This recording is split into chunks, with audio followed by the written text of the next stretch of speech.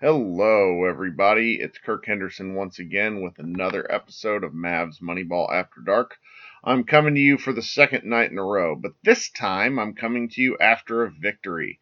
The Mavericks traveled to Memphis and put up 138 points and defeated the Grizzlies 138 to 122. It was a nice bounce back game with Kristaps Porzingis, not playing the back end of back-to-backs. It was the Mavericks started their seventh different starting lineup. It was a really kind of a fun game, despite the fact that Memphis also sat Ja Morant and Brandon Clark, and the Mavericks probably should have won by more. They probably should have beaten the pants off the Grizzlies, but a win is a win is a win, and I don't really want to harp on too much tonight. The game got off to a pretty interesting start with Seth Curry getting three straight threes in the opening minutes of the third quarter, coming off a variety of screens, getting a lot of the exact same looks that Tim Hardaway Jr. got last night, coming off kind of those elevator plays. I think he at least scored two off that, and then one off a wing three that I remember Boban setting like a mountain of a screen on someone to free him open. This was what we had hoped for in a lot of circumstances. You play Luka Doncic with good shooters, good basketball is bound to happen. Interestingly enough, though, the Mavericks were not able to keep pace with Memphis, and Memphis, ended up scoring 34 points in the opening quarter.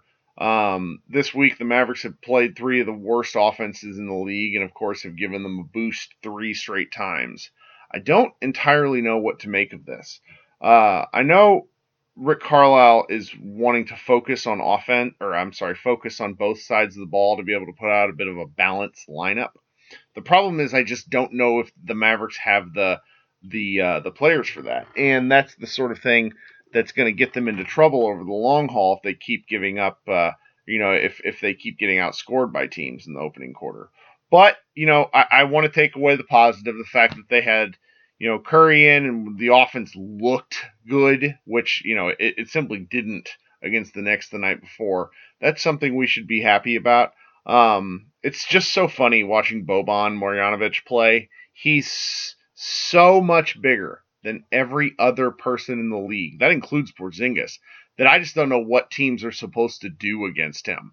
The pick and rolls that they did run with him, and then the offensive rebounds that he gets, he moves people out of the way. That's really funny to see. The game was pretty straightforward. In the second quarter, the bench actually really kicked things off for the Mavericks, so that was pretty fun to see.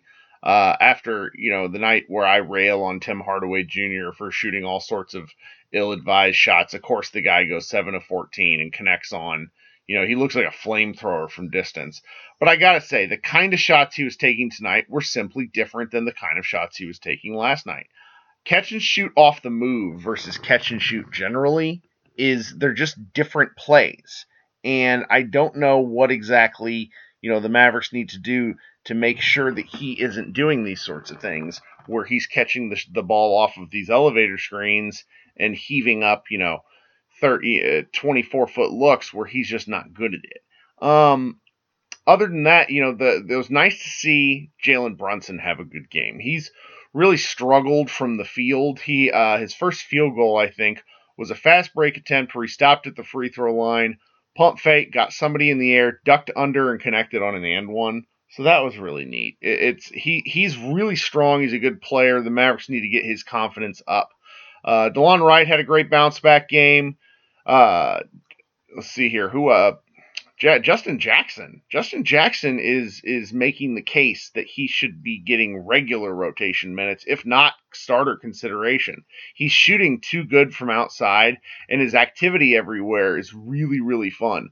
I sort of would like to see him play power forward a little bit to see what would happen if you put out him and Porzingis and see what happens. That would be pretty incredible.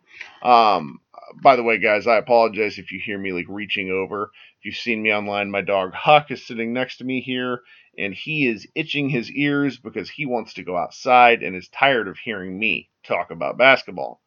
The third quarter was really simply outstanding. If you watch the game, you'll know what I'm talking about. The Mavericks did something I've not seen them do this season, which was use Seth Curry as a screener for Luka Doncic. And they ran the same play 4 straight times. They scored in some way, shape, or form 4 straight times.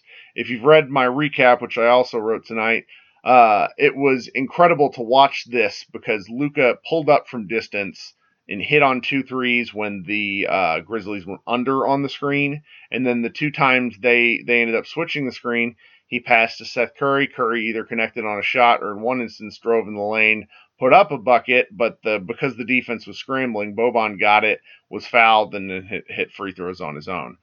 This is the sort of offensive creativity that I've been looking for and wondering why the Mavericks haven't done it. I think there's some validity to the thought that the Mavericks don't want to show everything right now. I understand that. That's really what the starting lineup and sort of what they were running on their rotations against the Knicks felt like. The Mavericks not wanting to show too much. But the problem is Dallas is simply not, they don't have the depth of talent to get away with things like this and lose games. Seeing them come out and absolutely light the Grizzlies on fire probably pulled some plays and pulled some things out of their offensive notebook that they would have rather kept there longer. But this is a time where they need to start racking up wins. I didn't really watch most of the fourth quarter. I had my computer up, but it was really fun watching the bench. At least keep the pressure on. I actually went upstairs, made myself another drink, and came back down here and started writing the recap. The last thing I'd like to hit on before I get out of here is just how cool it was to watch Luka destroy the Grizzlies in 2 quarters. He played 29 minutes, but his second quarter stint to end the half, it resulted in a turnover, and they really didn't look very good from the floor. So he essentially put up 24 points, 14 rebounds, 8 assists with only 2 turnovers in 24 minutes. And that sort of thing is MVP caliber. I've chatted a little bit about this on social media, but before the regular season started, I actually put together about an 800-word column on why Luka Doncic was going to be an MVP candidate. And then I trashed it. I just didn't want to publish it. I didn't want that take out there. It felt a little ridiculous. Well, I should have published it. He's an MVP candidate. I don't know where he fits in that hierarchy. I think he is clearly a top 10 player, and he's making an argument for being top 5.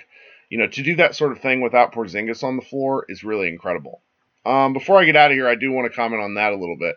The absence of Porzingis was definitely felt tonight.